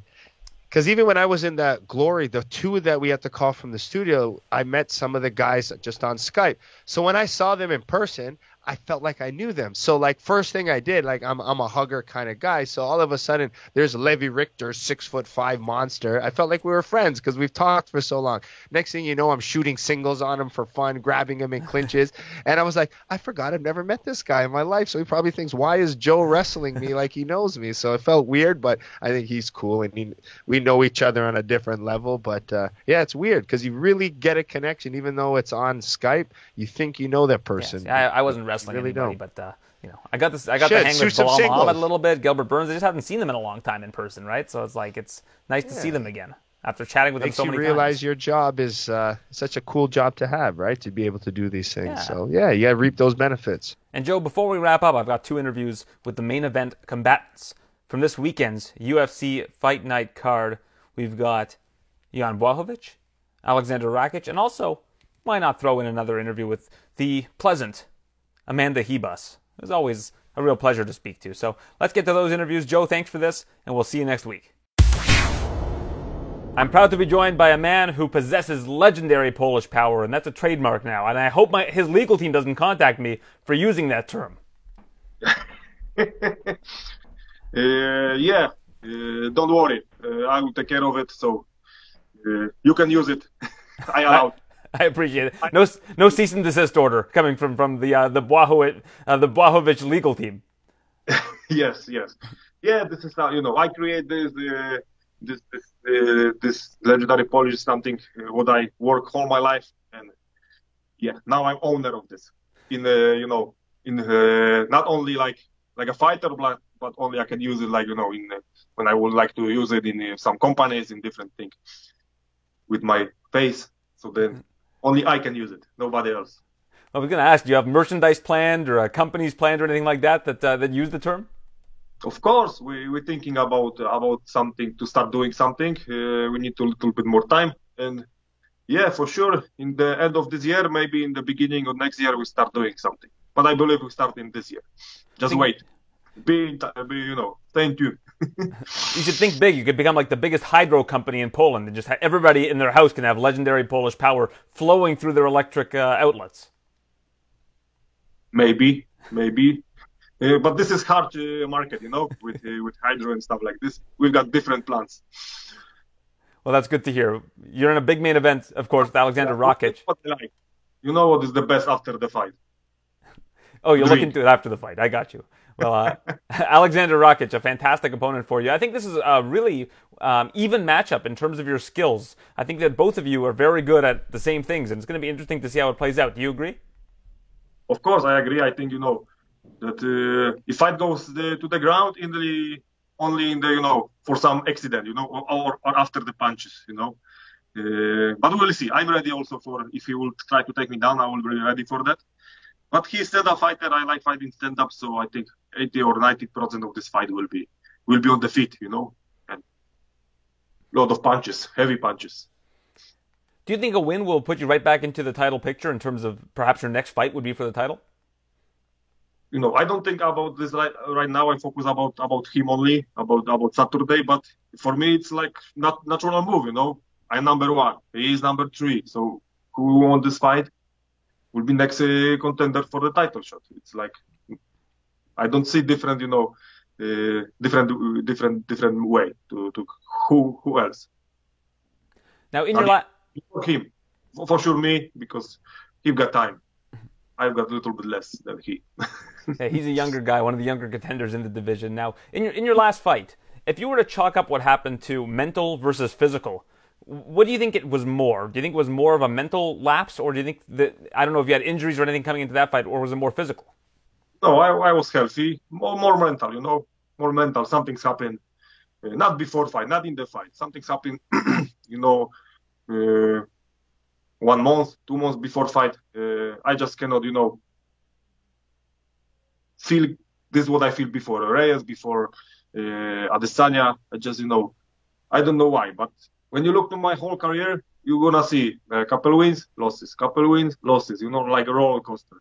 So sometimes I just need, to someone kick my ass to find this fire again inside me and feel this passion to this sport, to go back to the gym and start working hard, I saw you brought in a mental coach. What has that done to help you prepare for this fight? Because I talked with my fiance one night that she said, I think that you should talk with somebody, and I say, why not? Why don't try to do that? If this helped me, it's going to be perfect. It's nothing changed. So I found Daria. She's, she also was a fighter a long time ago, so she know how he works, yeah. And she started helping me, find this fire inside me again, for how to, make concentration about the fight, about the training, about nothing else. So I think that we make really good job together. And I think without her, will be, same like with Glover. With her, that's what she do with me, with my head. Again, I feel, this joy to doing that. I'm happy that I will go to inside octagon because I don't have to, because I want to, and I do it with pleasure, with joy. So it's made that much of a difference. You think that without Daria, that going into this fight, you might have the same kind of mental lapses as in the last fight? It's been that big for you? I don't know. For sure, it will be much harder. Much harder, and maybe even I will. I don't know, but I remember when she come to our gym and start working with me, and when I do my sparring session without her, and after a couple of days, after work with her, was like here and here, so immediately I jumped to my champions level. So I just was happy that what we do together, it's really working. Now, I don't know if you've even thought about this, but Glover is facing Yuri Prochazka, somebody who you had been kind of linked up with before the championship bout. Have you given any thought as to how this fight will go, or are you mostly just focused on Rakic and haven't thought much about their fight? Yeah, I focus about Rakic only. He's my target now. But yeah, if you ask me, so for me, it's I don't know, because Yuri, he got a very crazy style, but in good way. You never know what he's gonna do. But Glover now, I think he's best shape ever, in his best shape ever. So we will see if he's gonna be so good like with me. I think he beat Yuri and defend his belt. But we will see. I will watch this fight, and waiting for this fight also, because also I am a fan of this sport. I had mentioned to you before we started talking about your comments to Sean Strickland on social media. And the reason why it resonated so much with me is my grandmother and her family, before my grandmother was born, actually, they left Poland to live in Brazil to evade the Nazis. And my grandfather was a prisoner in Auschwitz. So when you said what you said to Sean Strickland, Sean Strickland, that had recommended he go to the Auschwitz memorial page and things like that, it really resonated with me. So I just wanted to thank you for shedding light on that you have a good account of that history and how it could replay at any time if we all are ignorant to what's going on. We cannot be ignorant, because if we're gonna be ignorant, this is gonna happen everywhere, So we have to, we have to say it, we have to stop it, we have to learn people, remind about history, because if we stop, so we will see what's happened right now on Ukraine, yeah. That's why I answer to him. I hope so that he will, start thinking a little bit more and start reading the book and check history, what's going on, how war could be bad for normal people, for people who just want to live normally in the life, have kids, have just normal life, and someone will come to your country and try to take your freedom. We cannot allow for something like this. Do you have a real interest in history and European history? Did you grow up reading these books? Do you still read these books today? I don't need to read the books because I read the books also, but, like your grandpa and grandma, my father also, he fought on the World War II. My uncles, 1 and 2, they was in the Auschwitz, one died, one escaped. So, they tell me almost everything about the war. So they were captured by the Nazis, your uncles? Yes. Was it because they were fighting back? One is lucky that he escaped from the camp, and one died. Were they arrested for fighting back with the Polish army? Is that why they were brought in? Something, yeah. There was like partisans, They fight in partisans' army, and they catch him somewhere. Well, it's interesting to hear about your family background as well. So that's it's good to see that we have some shared history, and I think that's again why your words do carry weight and carry power. You mentioned that, of course, Sean is in the UFC, and you don't want the UFC to be represented in that way. Of course, that's why I answered to him. Because a lot of people say a lot of stupid things on internet, but me and him, we work in the same company. That's why I answered to him, and I hope so.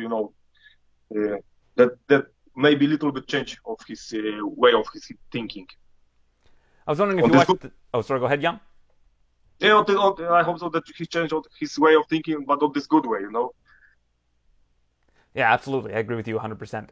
Did you watch UFC 274 this past weekend? I was curious what you thought of Charles Oliveira's performance, because watching what he does in the cage, it must be inspiring for a lot of the fighters to see how he's able to just overcome and just get these incredible wins.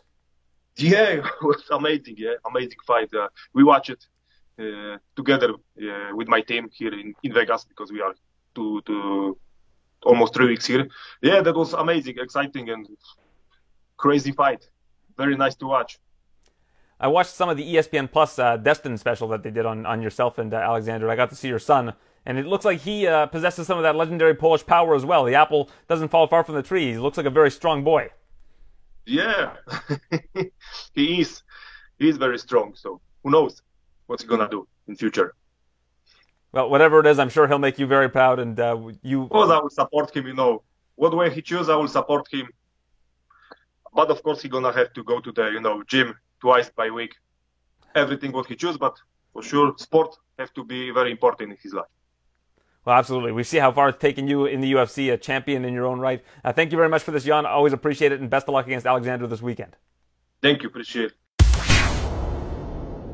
He's in the main event of this weekend's UFC Fight Night card against Jan Blachowicz. He's Alexander Rakic. And Alex, looking at your two games, to me it feels like you guys have a very similar skill set.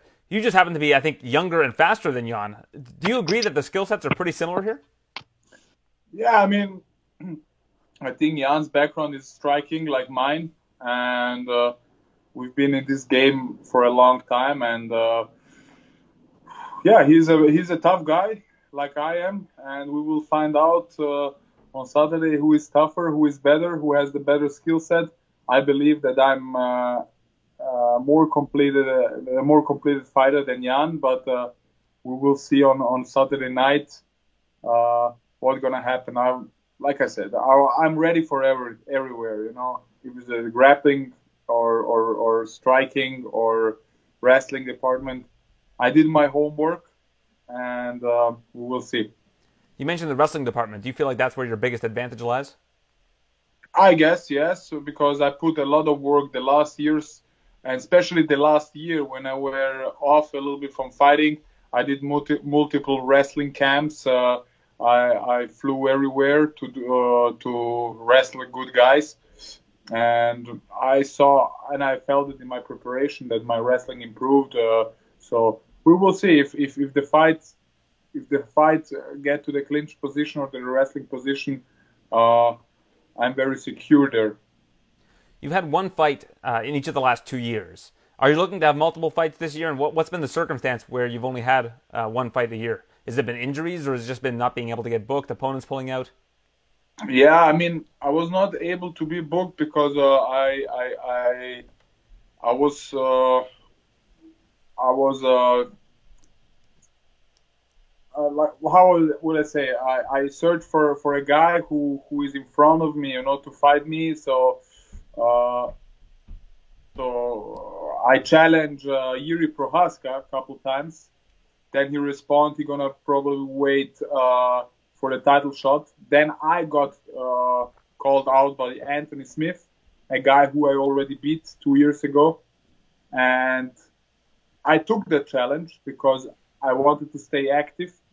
But then the fight didn't happen. The UFC didn't make it. So yeah. Then a couple of weeks later, I got the name Jan Blachowicz, and I say, okay, perfect, let's do it. Do you feel like you have to be picky about your opponents in this division? There's not that many contenders, and you want to make sure that if you do get a win, it's going to put you in position for the title. I mean, who else gonna? If I win, and I believe that I'm gonna win on Saturday, who else I should fight next? I beat the number one contender, and I need to fight for the title next. But let's be realistic. Okay, Jan is in front of me. I need to focus on him, and I don't want to focus on the title or something like this. After the fight, we can talk and see what's gonna happen. But yeah. I think your position could have been in jeopardy if Ankalaev had a really big win in his last fight, but it seemed like he fought very, very safe and didn't really, do much to elevate himself. Do you agree? Absolutely. I mean, fighting Thiago Santos, I fought Thiago, and he's a very tricky guy to fight. He has heavy hands. He's waiting to counter you. So, it was the fight against Ankalaev was also a little bit. They pay attention. They pick his shots. I mean, he got dropped by Santos because he's able to. He can do it. So, yeah, but he won that fight, and it's not easy to fight Thiago Santos. So, yeah, I mean, he has a fight, I think, against Anthony Smith, but I'm in front of him. I'm the rank number 3 guy, and I fight a rank number 1 guy. And what he is 4, right? And fight Smith is 5, something like that. So it don't make sense if he beats Smith and then get another title shot before me. It really don't make sense. Were you surprised that Ankalaev fought the way that he did, given that he had such a big wrestling advantage, it would seem, against Santos and barely used it? Yes, I was surprised. No, I wasn't. I'm sorry, I wasn't surprised because I fought Santos and I know how dangerous he is. And basically, Ankalaev said the same things after the fight what I said, and that's it. We both expected that Thiago Santos is gonna fight a different style of fighting, that he's gonna be more aggressive like he used to be before, and then he catch him in a counter. And I mean, that's it, and we were both very careful because, one shot, one small mistake, and you pay. And the pay is really high. You pay really high with the win. It's easier said than done against a guy like Jan Błachowicz, but do you feel like you need to make a real statement in this fight? You've had 2 decision wins in a row. This is a 5-round fight. You'll have 5 rounds to put him away. Are you trying to prioritize that? I mean, the first things first is to win the fight and to win in a dominant fashion. And the other things, if the knockout gonna happen, it will happen, or if the submission gonna happen, it will happen. I know I'm ready, for everything what Jan gonna bring, and that's it. I've been really working hard those last year, on my skill set, and I know I'm able to knock him out, submit him, or go high pace 5 rounds with him. Do you feel like it's your time now? You're 30 years old. You're in your athletic prime. The champion is Glover's 42, 43 years old, and he's been incredibly impressive. But, right now, like I said, you're entering your prime. Do you feel like these are the years of Alexander Rakic in this light heavyweight division? Yes, that's absolutely. I feel like getting into my prime the next years is going to be awesome because I'm not just a better fighter. I'm also smarter. My decisions in a fight situation are much better than before. I choose the right techniques in the right moments. So this you can only learn by experience, by age, by training with the right people. And I believe that you're gonna see on Saturday night better Alexander Rakic than the last fight and the previous fights. And every other fight, what's going to be in the future, going to be even better. What part of your game would you say has improved the most since we last saw you? It's been about a year, which gives you a lot of time to sharpen those tools. What do you think we're going to be most surprised by on Saturday? I mean, I worked all my skill sets. I did multiple wrestling camps this year. I had a new conditioning coach. I add a new conditioning coach to my old coach. So we've been working on my conditioning and my muscle endurance for like 5 months now, because we know, okay, we're gonna fight 5 rounds, and the next fight is gonna be anyways also 5 rounds. So I think the biggest improvement I made is my conditioning and my endurance. But like I said, the striking and the wrestling and the grappling were here all the time, and I improve in every aspect of the fight. I see much better improvements than last year. Were you surprised by the manner in which Jan dropped the title to Glover? Just how dominant Glover was in that fight? Yes, I was surprised because I expected Jan gonna win, but it wasn't his night.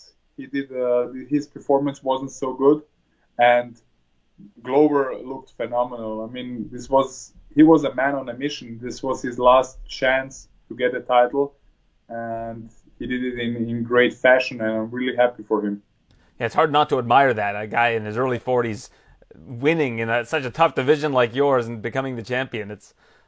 I think the best word to use is inspiring. It's very hard for fighters to not just get another opportunity at the title. But then when you're that much older to capture the title, I think it's mind blowing. I mean, being 42 years old and doing and fighting young lions like the previous fights and previous opponents, and now fighting Yuri. I mean, hats off. He's a great athlete, great champion, and it's really inspiring me because he's 12 years older than me. We will see what I'm gonna do with 42, but man, hats off, and I hope he defends his belt against Yuri so I can face him the next and fight another legend like him. Speaking of inspiring Brazilians, this past weekend, Charles Oliveira. What can you say about this guy? I mean, you think the guy's out of it, and he just is always able to bounce back and look impressive. Nobody's beaten Justin Gaethje like that, and I know you watch a lot of these events. What did you think of his performance? Great performance. I mean, I saw Charles today. I just talked a little bit with him, and he's a great guy, you know, and his way to the top were also long and hard, and he chose the long way.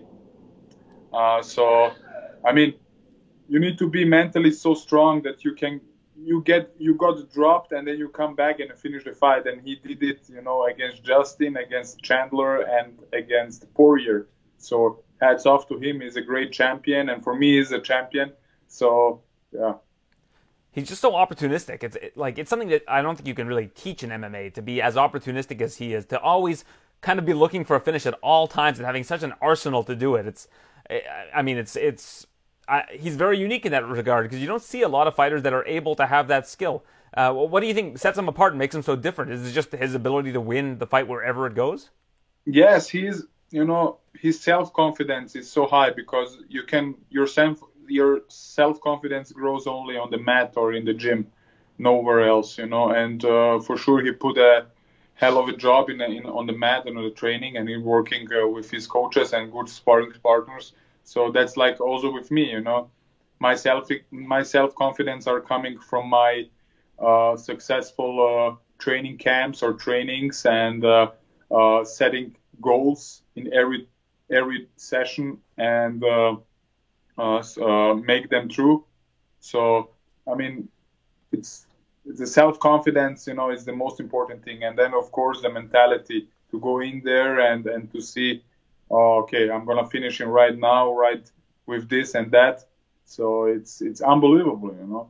And he's been long in this game, and he faced a lot of guys, and, you know, he's an experienced guy, and that's the reason I want to stay in the UFC for a long time, fight great fighters, great legends, good guys, so to get even more experience, and to be one day like him or even better. And finally, I know you've been away from your family for a lot of this camp.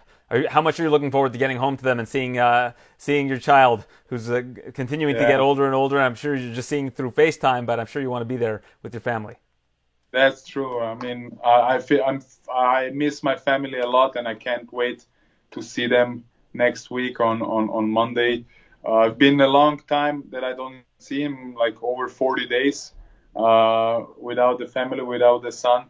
So the victory on Saturday is going to be even sweeter after my hand gets raised, and to come back and to see my family and spend the summer with them. Well, absolutely. Bring a W home for them, and I always appreciate your time. Best of luck this weekend against Jan Blachowicz. Thank you. All the best to you. Happy to be joined by Amanda Ribas. Big opportunity this weekend against the number 1 ranked flyweight, Katlyn Chookagian. This is a great matchup for you, because if you win, you could be next in line for the flyweight championship. There's really not a whole lot of competition there. Yes, for sure. When the UFC give me this opportunity, I just hug this opportunity, like, with all my stringiness, with all my arms, my legs, with everything, because it is a huge opportunity for me. And when Michelle hurts, my supposed to fight against her, and then she hurts, and I was a little sad, because I am 7 months without fight. And in my mind, I was like, and now, against who are you fight? Because in 115, everybody has a fight. And I was, against who are you fighting against who? And the UFC offered me this huge opportunity in another weight class division in 125. Well, you said you hung on to this opportunity with all your arms and your legs. Is this because all your fights keep falling through? They keep falling through on you. You have to hang on to this one to make sure it happens. Yes, for sure. I think I will put. No, I am with energy. I'm feeling good. I'm feeling happy. I think the last time I was here in Las Vegas, I was feeling good, but I was with COVID. So this time I want to change the game. I want put this energy, I want to win inside the cage. I know I don't have a responsibility, but I want to win. So are you thinking that 125 pounds is going to be your future home, or are you just going to play it by ear and see what comes along? I think everything depends of the result of this fight. Because I need to fight really good. I want to fight really good. And that definitely will definitely my destiny. I think maybe if I don't fight so good, I will still win the both. But if I fight really good, I don't know, I will ask for another fight in 125 division. So let's see the results.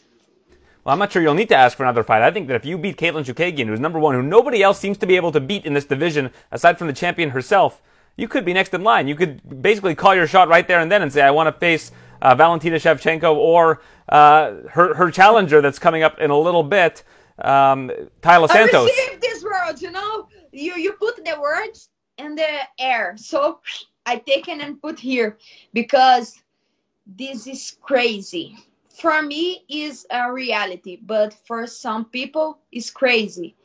But I will show my crazy way to do the things, and if God bless me, I win this fight, and after that, maybe fight against Shevchenko or Taila. Yeah, I think Taila Santos is a very good challenger. I think that a lot of people are overlooking her against Valentina Shevchenko. Do you agree? I think MMA, it's crazy. It's exciting because you never know who will win. Because if the punch get in the right way, in the right time, everybody can get a knockout. Everybody can get a submission. So we need to see in the day the fighter. You know what? I like to see the eyes. When I saw the eyes in the weight class or in the entrance,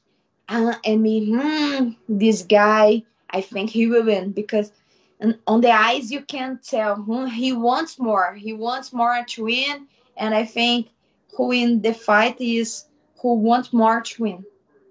Is this something that you practice? Is staring into your opponent's eyes? For sure, all the time.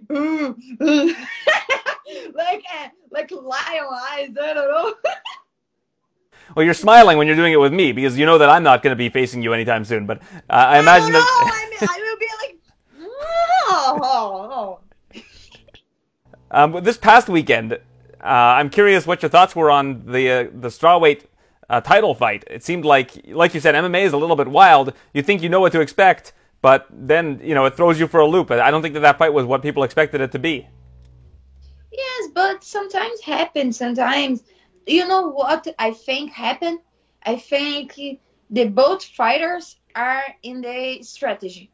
So in my mind, I think it's like this. Rose was waiting to Carla to come. To then he throws her punch, and Carla was waiting Rose to throw the punch to get down. So both are waiting to do the strategy. I think it happened like that. Yeah, and it wasn't what I thought people thought it was going to be. But do you think that Carla earned the decision there? What was your opinion of the fight?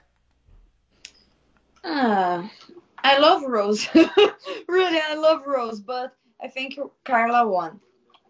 Yeah, so you scored it for her. I thought that it was a very tough fight to score because, like you mentioned, there wasn't a whole lot of activity. Yeah, for sure. I think the fans were expecting a lot because they are huge fighters. And sometimes happens. Sometimes it's not in the day. And I kind of feel bad for both of them because it seems like a lot of people are saying, negative things about the fight. But like you mentioned, if you have a strategy and you come into the fight and that's the way you want it to play out, then these kind of things can happen. Yeah, sometimes it's not in the day. It's crazy like that because sometimes the people want to put. I want to do everything I do in my training. I want to do in the cage, but I don't know why it doesn't work. I think because of that, they might need to be strong. You've never been afraid to take risks in fights, and I think one of the issues with Katlyn Chookagian is her opponents don't take risks very often. She's very good at using her length and picking people apart from length, but you don't see a lot of people really rushing at Katlyn Chookagian. Is that something you feel like you need to do in this fight? Is to take some risks in order to get damage and have the judges look at this fight like it's in your favor? For sure, I think I need to put my energy there. And I can let her do her game because when she does, she get the points. And I saw she fighting like this. She throw kicks and a lot of punches and get out. Kicking and punches and get out. And I think she does this because she's good on this and because she has a lot of distance of the fight. So I can't let her enjoy the fight. So I will put my distance. I will put my hard game. You're such a positive person. You're always smiling and laughing. When does the switch flip? When do you become the competitor, Amanda Ribas? And how does that happen in your mind? Like, how does that switch get made? I think start after the weigh-in. When I saw her, because I don't see just her. I saw all my dreams. I saw all my gym. I started to cry because, I went really hard, put all my training camp inside the cage. So I think in waiting, I start to change, I start to change. And after that, I come at the room and relax, eat. And after that, and the fight day, I start to think, I start to pray. And that's it. And the day fight, I start to breathe and get focused and try to remember and everything why I am here. I try to remember that. So yeah. And then as soon as the final bell's done, you go right back to the same old Amanda Ribas that we're accustomed to? Yes, for sure, because it's hard to me not to log. Just my dad, he make me really bad, because sometimes he does some. And last question for you, Charles Oliveira. What an incredible fighter this guy is. I mean, he had this issue the day before the fight with the weigh-ins, and he's able to seemingly shut it right out of his mind and go out and perform against Justin Gaethje, unlike anybody we've seen face Justin Gaethje in the past. Do you get inspiration from a fighter like Charles to be able to do what he's able to do? Yes, for sure. Because he shows if you want to win and you work for this, you can conquer. So, for sure, I look him like an inspiration. What did you think of that whole situation with the weigh-ins, with Norma Dumont and with him, with the scale being off seemingly the day before, and then the day of, I guess Charles says his team wasn't told about what had happened? It's crazy, this, I think. Like me, I bring with me my scale because I am too scared to happen that. Because it's too much people working in the same scale. So I think maybe if somebody just stay there and take care of the scale, because for me it's my precious. I bring with my arms to the travel because is my work job. Kilos. Sorry. Do you use kilos or pounds? Kilos. I use kilos. And you don't worry about that at all? Because kilos, I mean, it's basically almost 2 pounds per kilo. You don't worry at all about that? Not too much because I made my weight in kilos. And then I showed to Sensei, and he always changed to Libras. So for me, doesn't change too much. Well, like I mentioned off the top, opportunity of a lifetime for you. Best of luck on Saturday against Katlyn Chookagian. Always appreciate your time. Thank you. I really appreciate the interview. Thank you for your words. I received. Yeah, I think. Thank you, and that's it. Thanks for listening to the TSN MMA Show. For all the latest UFC news, visit tsn.ca/UFC.